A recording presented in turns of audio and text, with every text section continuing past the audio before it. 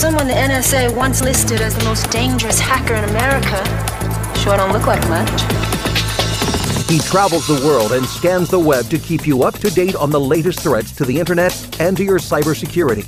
He brings you the latest on the fight against cyber terrorism, keeping you safe with the best cybersecurity information on the radio. It's Cybersecurity Today with John Bambenek. Good morning. You're tuned in to Cybersecurity Today Radio with John Bambenek, coming at you from AM 820 News, covering Tampa Bay and the West Coast, as well as AM 1060 News, covering the Space Coast and Orlando, talking about cybersecurity issues, what you need to know about nation-states hacking, terrorist organizations, hacktivism, and protecting your family's financial information and privacy. You can reach us online at our website, cybersecuritytodayradio.com, on Facebook at facebook.com/cybersecradio. At Twitter, you can find us at CybersecRadio and my personal Twitter account at Bambenek, and email us at johnbambenekradio@gmail.com, JOHNBAMBENEK radio@gmail.com. Always happy to take your questions. We have a social media segment where we answer what you want to know about cybersecurity and protecting yourself. Dispatches from the cyber war. There's a war out there, old friend.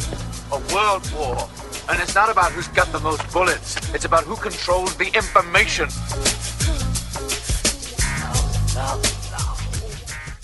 Earlier this week, a few days ago, in fact, you may have seen headlines from around the world that Russia has been accused of engaging in more election-related hacking, this time in France, targeting the political campaign of Emmanuel Macron. He is the, for lack of a better word, the more establishment French presidential candidate who is facing a runoff election here in a couple of weeks against Marine Le Pen, for who will be the next president of France. Le Pen is a Eurosceptic, wants out of the European Union, may want out of NATO, warmer relations with Russia, whereas Macron is more interested in centrist European positions. What happened here, what was kind of interesting, is that the political party behind Macron, uses Office 365 for their email, right? Microsoft, like Gmail, has an email service and OneDrive, things that you may have that you've gotten with your laptop. And what the person that's being alleged to be Russian intelligence did is register domains very close to how campaign operatives would check their email. So it'd be OneDrive-n-marsh.fr, and Marsh is the political campaign, the party name for this candidate. So they registered that in the hope of getting some, email credentials, getting malware installed, that kind of thing on the political party. They reported that they were aware of the attempts. Nobody had clicked on anything. No one gave up their passwords. So there wasn't any attempts. There wasn't any success in those attacks. But they did, in talking to them as they talked to the media, there's a couple of interesting things they said. They said, as a political campaign, they decided early on, in part, in response to our elections and what happened here, that they stopped doing a lot of things in email, stopped storing documents there, stopped a lot of their communications. They switched to secure text messaging solutions. Our next segment, we're going to talk about a terrorist group who's done similar for their own purposes. The important kind of takeaway, and what I don't think people fully appreciate and understand, is email really is an insecure and an insecurable platform. There is nothing really I can say or sell you or teach you to do to really make email safe. There's a lot of possibilities for spoofing, installing malware, trickery, social engineering. So anytime somebody asks you for sensitive information, right, you should be wary. I faced that myself this week. My wife and I are looking at getting a new home, have 5 kids, kind of outgrown our 1,500 square foot house. So obviously, right, there's a lot of financial information that has to be exchanged to get a mortgage, right? Tax statements, W-2s, the kind of thing that really you shouldn't put an email and just asking the bank, hey, how can I get this to you securely? And they're like, oh, just email it to us. It's like, you're a bank, you should know better. People really put a false sense of trust in email, and that's being leveraged right, to great extents by intelligence agencies, not just those who are engaged in election hacking, but those who might want to steal trade secrets from manufacturing, or engaged in scams that we call business email compromise, where if you're a small business, maybe more medium size, you get a fake spoofed message from your CEO to the controller saying, hey, send this money here, or a fake invoice, all designed to basically get you to voluntarily transact and send your money elsewhere to another place.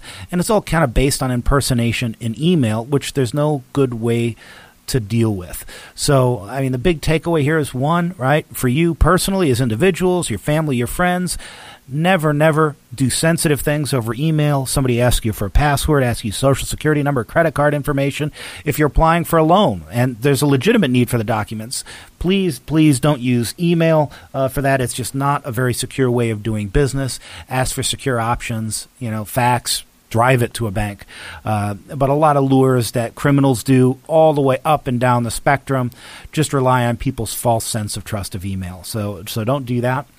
The good news in the case of the French presidential candidate, there was no stealing of information or emails, so I doubt we're going to see WikiLeaks leaking any information here in the short term to affect that election.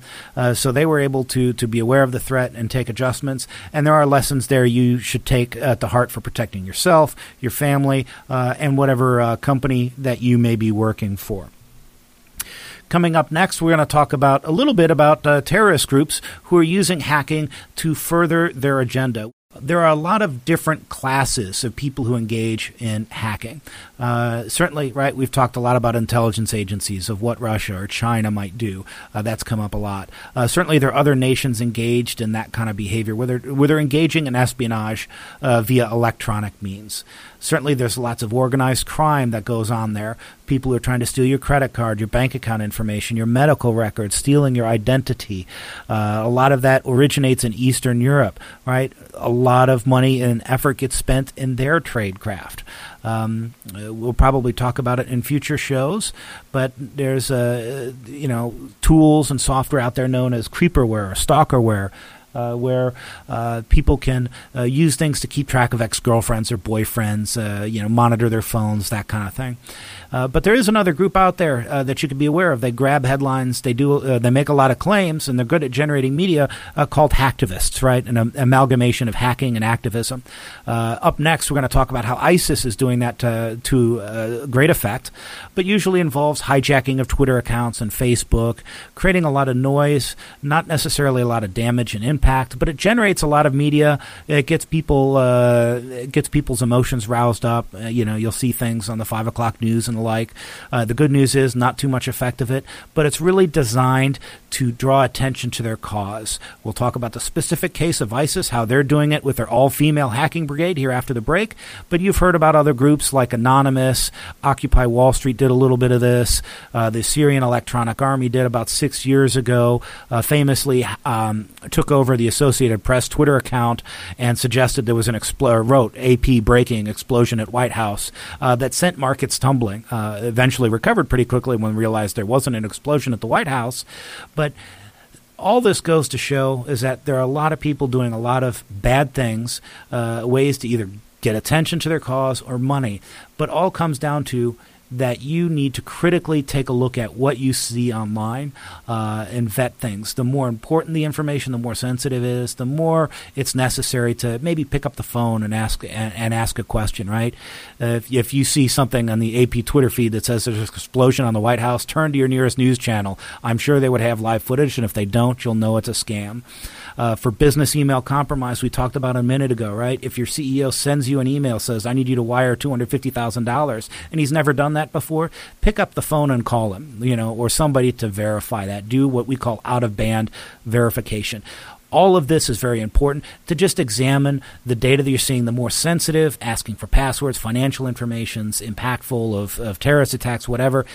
Doing that will help you from being duped by criminals, hacktivists, and help you keep yourself safe online. So stay tuned. We're going to talk more about the all-female ISIS hacking brigade here after the break. You've been listening to Cybersecurity Today with John Bambenek. Stay tuned for more. Scan your computer, but don't scan the dial. Stay right here. John Bambenek will be right back.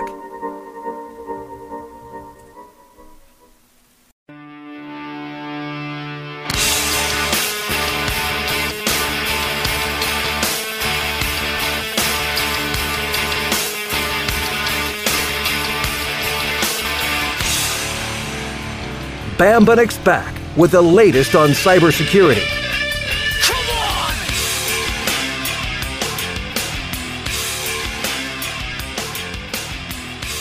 And welcome back. You're listening to Cybersecurity Today Radio. I am your host, John Bambenek. Last segment we were talking about some activities Russia's been doing with election hacking both here and some news this past week of what they're doing in France. We've talked a little bit about Russia and China and what their activities are doing, but they're certainly not the only country or entity out there, I should say, who is using cybersecurity and hacking as a means of foreign influence. Joining us now, we have John Hayward of Breitbart News. Welcome to the show, John. Well, thank you very much for having me. Good. A couple days ago, earlier this week, you had an article out there talking about an all-female Islamic State hacker battalion working for ISIS. What can you tell us about this? Well, that's how they describe themselves. They're called the Al-Qansah Katiba, or the Al-Qansah Brigade, which is also the name of the Islamic State's military all-female battalion. They actually have a wing of female fighters who work sort of as religious or morality police inside Islamic State territory and are noted for their extreme cruelty. And this is their online wing. They have a hacker wing of all women, supposedly some living in the Islamic State and others living overseas that are sympathetic to them. And they're on a quest to deprive the infidels of sleep, as they put it. They say they're keeping infidels awake at night by disrupting their communications networks and doing all sorts of damage to them online, although I think their claims are more grandiose than their actual achievements as hacking goes. Those who have investigated them say that they haven't really done as much damage online as they claim to have done. Oh, that's fair enough, and that's kind of typical of terrorist organizations, and actually it's not unknown behavior for Anonymous and other hacktivist groups to have done to claim more than what they've gotten away with. Oh, that's very true. The main ISIS online group, the Cyber Caliphate, which is their main hacking organization, that group has taken to putting out these death lists every 6 months to a year or so. They'll put out a death list, and they'll make it look as if they've raided all sorts of secure databases to compile this information, and they'll put 10,000 names out with addresses and what have you, and say, go kill these people. They're targets, and they're usually people that are in the religious community, people from churches and synagogues, occasionally politicians. In one case, it was people that were mostly members of the U.S. and British military, but it turns out that most of the information in these lists is really public domain. They're not really stealing any secure data. They just want to make it look that way, so they look imposing and threatening. Yeah, I think one of the lists I saw a couple months ago had realtors, right? And I'm not sure what people who buy and sell houses have to do with, terrorism or, the conflict in Syria. But, no, it's exactly right. I mean, it's just a headline-grabbing stunt similar to what the Syrian Electronic Army did very early on in the Syrian conflict under Obama, I think. Yes, and the interesting thing about ISIS's cyber presence to me is that as they've been losing physical terrain, they've been losing cyber terrain. It seems like both fronts are going badly for them, and early on it was thought that their cyber presence was completely independent of their physical conquest, that it was mostly a diffuse network of ISIS supporters all over the world, and it wouldn't really matter if they lost territory, that they would still be a formidable online presence. But instead, as they've been losing territory in Iraq and Syria, their online activities have greatly subsided. They've become much less formidable. Their recruiting isn't going as well. Social media is getting better at blocking them when they try to use Twitter or Facebook for recruiting attempts. So they've been pretty much driven back to Telegram, which is their platform of choice these days, a secure messaging application, and it has a very narrow reach. When you're using Telegram and the dark web, you're not really looping in a lot of innocent victims. It's mostly people that know how to already find you. Well, yeah, exactly right. So I've got Telegram and all that stuff on my phone, but it's not like you can go searching for people that way. There's no real public communication channels by design, right? It's meant to be private and encrypted.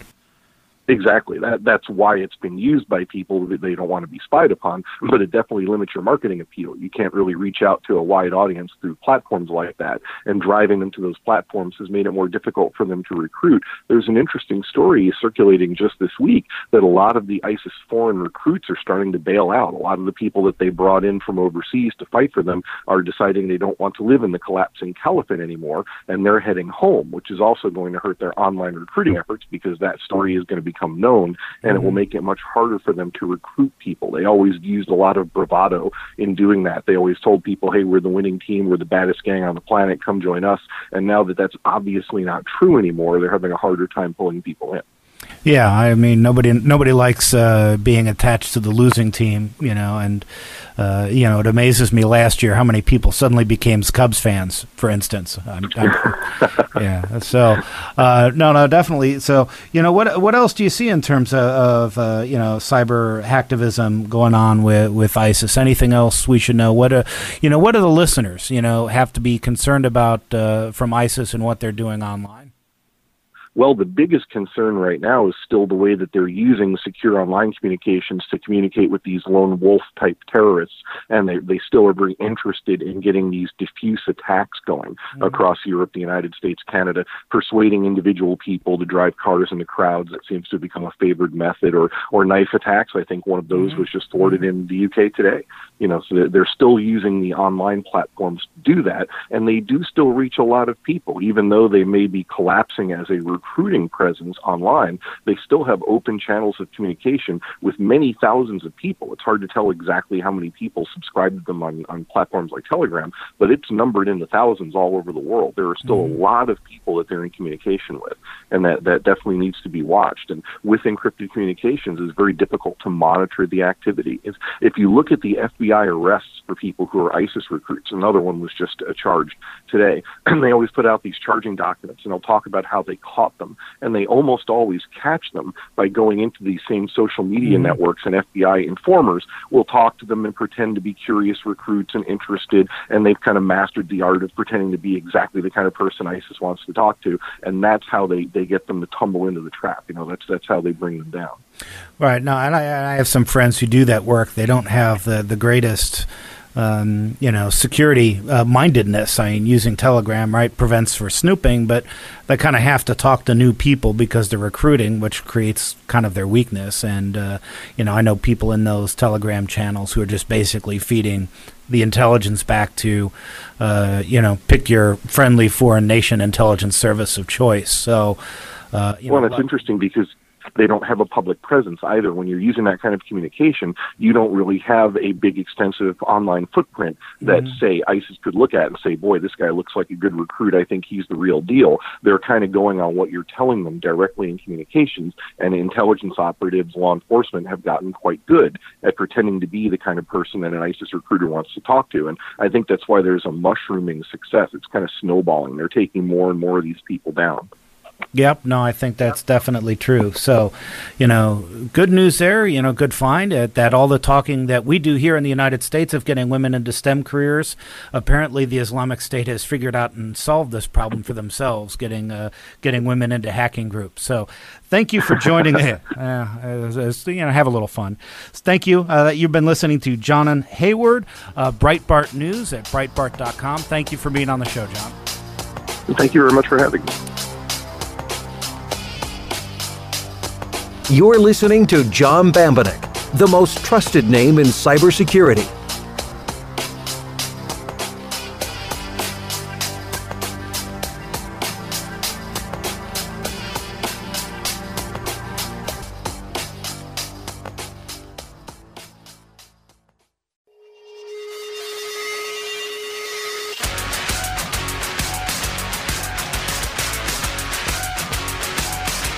John Bambenek, on the radio and on the lookout for the latest cyber threats. Welcome back to Cybersecurity Today Radio with John Bambenek. Now we come to the social media feature where we take your questions and what you want to know about cybersecurity, hacking, and what you need to know to keep your family safe. If you would like to ask us questions, you can do so via the website, cybersecuritytodayradio.com, on Facebook at facebook.com/cybersecradio, via Twitter at cybersecradio, and email at johnbambenekradio@gmail.com. Got a question on cybersecurity? Ask Bambenek. Really? You sure about that? Sam asked, I saw the news about the Chipotle hack. I'm an avid Chipotle eater. How can I protect my bank account and credit card information? The important thing to realize that by and large for breaches of credit card information, when your account information gets stolen from retailers like Chipotle or Target or any number of things that have happened over the years, you are not liable for the transactions if you report them in a reasonable amount of time. Now, banks tend to proactively figure out what cards have been stolen and reissue them as a way to not deal with the hassle of people calling in and reporting bogus charges. But the biggest thing you need to keep in mind is taking a look at your statements when they come out monthly. If there's something in there you don't recognize, you don't see that wasn't you, call, tell them what happened. You know, odds are if you say, hey, by the way, I went to Chipotle, they're going to take it right off. They've made it a very lightweight and painless process for the most part. Credit cards are a little bit easier than debit cards with your bank. Sometimes your debit card will want you to sign a statement or things of that sort. But even then, they're kind of dialing it back a lot. And when these big breaches happen of millions of credit cards, they kind of know what's coming.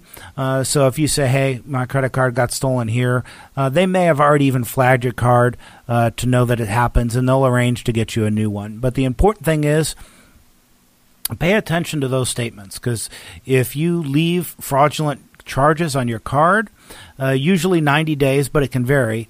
You know, you can't go back and say, oh, by the way, this is fraudulent, 6 months ago. They could say, you know what, you waited too long, we're not going to take it off. So be sure, you don't have to check daily, but you can check, with your statements every month. Say, hey, you know what, I wasn't in Pennsylvania getting a $200 steak dinner on April 20th.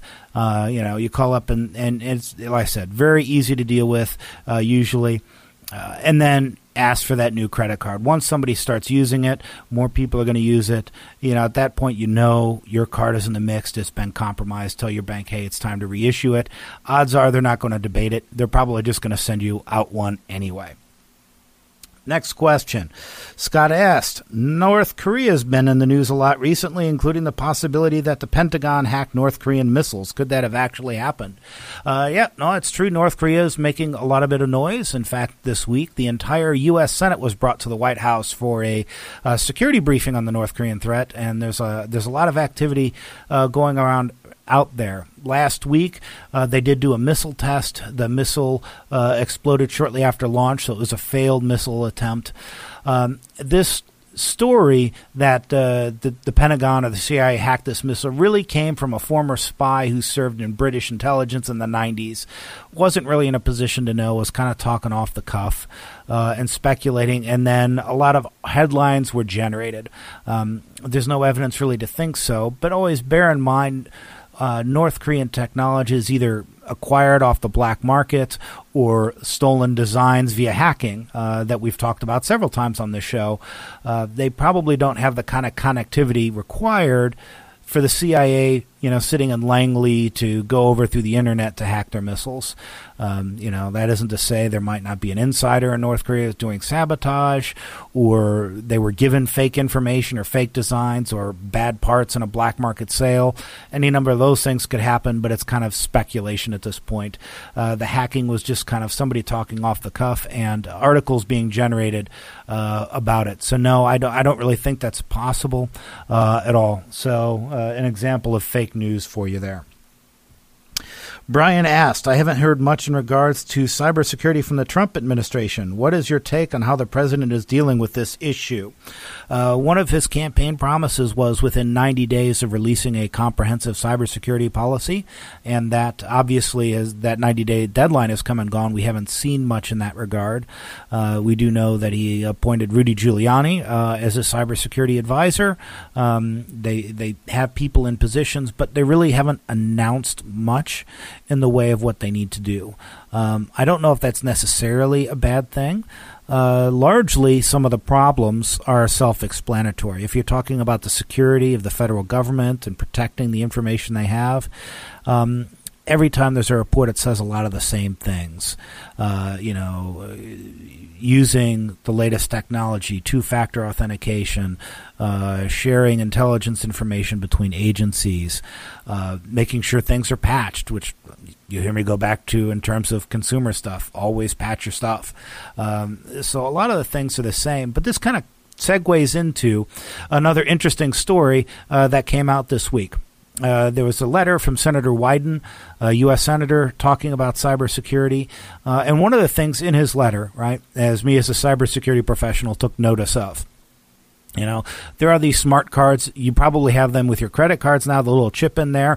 There are smart cards for ID cards. It's got a name and basically it's the same kind of chip in there. The White House executive branch uses that for physical access to places. Well, in the U.S. Senate, the ID cards don't have a chip. They have a picture of a chip. So it's just no functionality to this little image. It's just they took a picture of a chip and then for some reason thought that, hey, that's good enough to pretend to be secure, which was in this U.S. Senator's letter, right? So when we talk about things of cybersecurity, right, this is things that happen in the government of really silly maneuvers to create the appearance of security without it. So it was kind of an amusing note this week of, hey, you know what? We're going to give U.S. Senate staff these ID cards that have got a picture of a little chip in it so that we can pretend to be cool without actually having to invest time and money and effort into security. And to be fair, it is time and money and effort. And when you're talking about tax dollars, often, people are reticent of spending money on such things. And I get that, right? But for any entity that protects information, whether it's the federal government, your state government, the IRS, the VA, your bank, your hospital, right? You have to invest in this stuff because you're protecting somebody else's secrets, somebody else's confidential information, and you have to make sure that you keep it safe. And that does entail spending some time and effort and money into it because intelligence agencies, criminals, hacktivists are trying to go after this stuff all of the time. And the big risk with this picture of a smart card ID thing in the U.S. Senate is it wouldn't be that hard to fabricate a fake ID with a picture on it and this little smart card reader and then somebody kind of sneak into the U.S. Capitol. Obviously, there's a little bit more to getting into the U.S. Capitol than that, but, it was really a missed opportunity to protect the physical security of the United States Congress. You could say whatever you want about individual congressmen and U.S. senators, but I don't think any of us want individuals with bad intent getting inside the U.S. Capitol while things are in session. There could be some real bad outcomes there. So the short answer is, right, there needs to be a lot more done. There is a lot of slowness going on with the administration of standing things up, and they're just getting their feet out underneath them. But certainly there's a lot of national security, foreign policy stuff that I don't know it was expected by anybody, specifically with North Korea. And certainly they need to take some steps and get things moving here. So that's it for our questions here. Coming up next, we're going to be talking with Patrick O'Neill from Cyberscoop, cyberscoop.com, about some of the cybersecurity news he's seeing for criminals and ransomware, people who are encrypting files on your hard drive and demanding you pay them to get your pictures back or your documents back. So stay tuned. A lot of great information coming up next. You're listening to Cybersecurity Today with John Bambenek. You're listening to John Bambenek, the most trusted name in cybersecurity.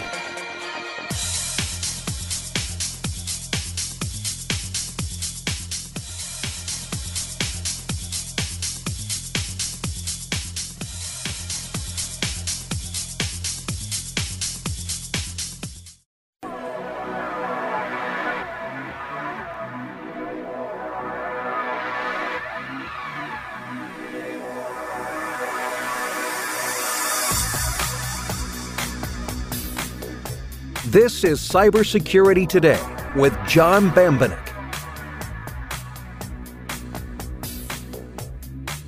Welcome back to Cybersecurity Today with John Bambenek, talking about cybersecurity issues, what you need to know about nation-states hacking, terrorist organizations, hacktivism, and protecting your family's financial information and privacy.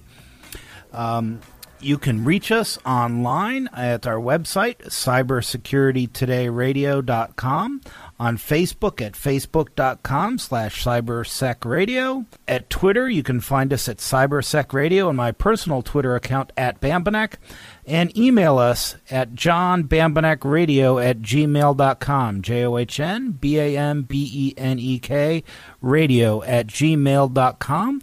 Joining us now is Patrick O'Neill from Cyberscoop, an online news resource talking cybersecurity, and he's going to talk to us about some of the latest cybersecurity news that he's seeing. Welcome to the show, Patrick. John, thanks for having me. So prior to the break, we talked a little bit about, threats facing consumers. What do they need to know, and listeners to this program to protect themselves? And one of the biggest things recently, in the past couple of years, that's really been hitting consumers hard is ransomware. And I know with the Verizon breach report that came out on Thursday, there's a lot of conversation in there about ransomware. And you've got some articles in there. Tell us what you're seeing in terms of trends of ransomware. Yeah, so ransomware has to be, over the last year, one of the biggest growth areas in terms of threats out there. And there's new research from Symantec that just came out this week that said that the average ransomware attack was demanding $1,077 last year, which is up almost 300% from a year prior. And the reason for that is pretty simple, which is that people are paying the demands. So obviously there have been some pretty high-profile incidents over the last year. San Francisco's Muni got hit with ransomware. Washington, D.C.'s police department was hit with ransomware. There have been a lot of schools and hospitals hit. But what happens in public is actually only part of it. There's a whole private area of breaches going on that get hit and are often often paying off higher ransoms than you even see in public. So there was an IBM security study just a few months ago that said that 20% of the 1,000 or so companies that they surveyed had paid a ransom of over $40,000 at some point, which is incredible to think about, and it's not part of what Symantec was looking at. So you can assume when you start to think about the companies that get hit with this stuff, that number is even higher. The FBI last year urged and has continued to urge businesses to immediately tell authorities what's going on with ransomware and to pay up. But companies don't do that because A, they think it'll leak, and B, they think it'll ruin their reputation and cause harm to their business. So 70% of companies end up just keeping it a secret and paying it off, which in the end yields even more money and higher ransom demands. And the interesting thing then is that it could go even higher. There's been a study a few weeks ago from economists who said that if ransomware hackers just apply a little bit more sophisticated pricing techniques, could lead to a dramatic increase in profits. And what they mean basically is individually profiling the targets and deciding that this is what they'll pay. No, and that's exactly it, right? You know, the criminals are going to charge you exactly what they think you're going to pay before you walk away. It started at $300. It seemed to be a sweet spot, but for things, and I've had a couple of cases involving hospitals. Right, you've got all your patient records that are now encrypted. You've got people on the operating room table. Death is a plausible outcome if you don't do something. That's when you start getting into $1 million ransoms. And it's a real big problem. And you touch on something particular that I do want to emphasize, right? Of telling law enforcement or somebody. I spend time personally investigating this and the criminals behind it. And one of the best resources we have are the Bitcoin wallets they take payments from. so we can track that money to identify affirmatively who the person is and try, to arrest them. So, by all means, we need that information. That's right. And especially important to note is that of the victims who pay the ransoms that are demanded, only 47% actually get their files back. So you have to keep that in mind. The obvious solution, or not solution, but the obvious defense here is to make sure you have backups of your files so that this stuff doesn't immediately become a life or death situation. No, absolutely. If you're a hospital, you're an institution, right? Backups are key. So you also have some start article out here talking about 0 days, right? These are exploits to which there's no patches out there, something the criminal has found they're exploiting in the wild that we can't protect against them, and you're seeing some trends there. Tell us what you're seeing. That's right. 0 days are some of the most valuable pieces of information when it comes to cyberspace because, as you said, it's basically unknown, and therefore you can't defend against it. And so governments, militaries, or companies will pay high amounts in order to get this piece of data. They'll pay it either so they can fix the software or so they can hack the software. However, for a few reasons, this stuff is becoming harder to come by. And so the supply is going down, but the demand is staying the same or rising. And so basic economics says that the price will go up as well. And you can see that in a few different ways. You can see that on bug bounty markets, which is where companies will pay hackers to look at their systems, and then through that they'll fix their systems, and the price has been going up there steadily year over year. And you can also see that on the offensive side of the market, where companies and governments will pay for 0 days in order to break software, and the price there has been going up for a while. Now, the reasons include bug bounty programs, which have become increasingly popular, and what that does is put more eyeballs on a company's software and enables them to fix their software better. It provides a real profit motivation and provides a way to legally hack, essentially, which is important. And then it's basically simple that vendors like Microsoft and Apple have gotten better about patching vulnerabilities within their platform. Adobe, Flash, all these vendors have gotten, objectively better. And so that's made 0 day vulnerabilities better, as more rare as well. No, absolutely, that's true. And, last week we had on Dragos Ryu of CanSec West, and part of his conference is Pwn to Own, where people compete for a $250,000 prize if they can find vulnerabilities in Chrome or any number of things they have in a given year. So, I mean, there's real money if you're good at finding that kind of stuff. So coming here towards the end, again, you've been listening to Patrick O'Neill from Cyberscoop, cyberscoop.com. Thank you for joining us today, Patrick. Thanks for having me. So good information there about ransomware and 0 days, right? The point to emphasize about 0 days, always make sure you're patching, updating Windows, Adobe, Java, Flash. When those updates come out, one of the big reasons 0 days are getting harder to come by, Windows 10 is got a lot of advancements. It really is a hard target. So if you're not running Windows 10, really seriously consider moving to that platform, because that will really help protect you from online malfeasance. John Bambenek. We're here at the end of our show, coming at you from AM 820 News, covering Tampa Bay and the West Coast, as well as AM 1060 News, covering the Space Coast and Orlando. To find us online, you can see us at cybersecuritytoday.radio.com, on Facebook at facebook.com/cybersecradio, Twitter at cybersecradio, and my personal Twitter handle at Bambenek, Bambenek, and email for your questions if you want to get in touch with us.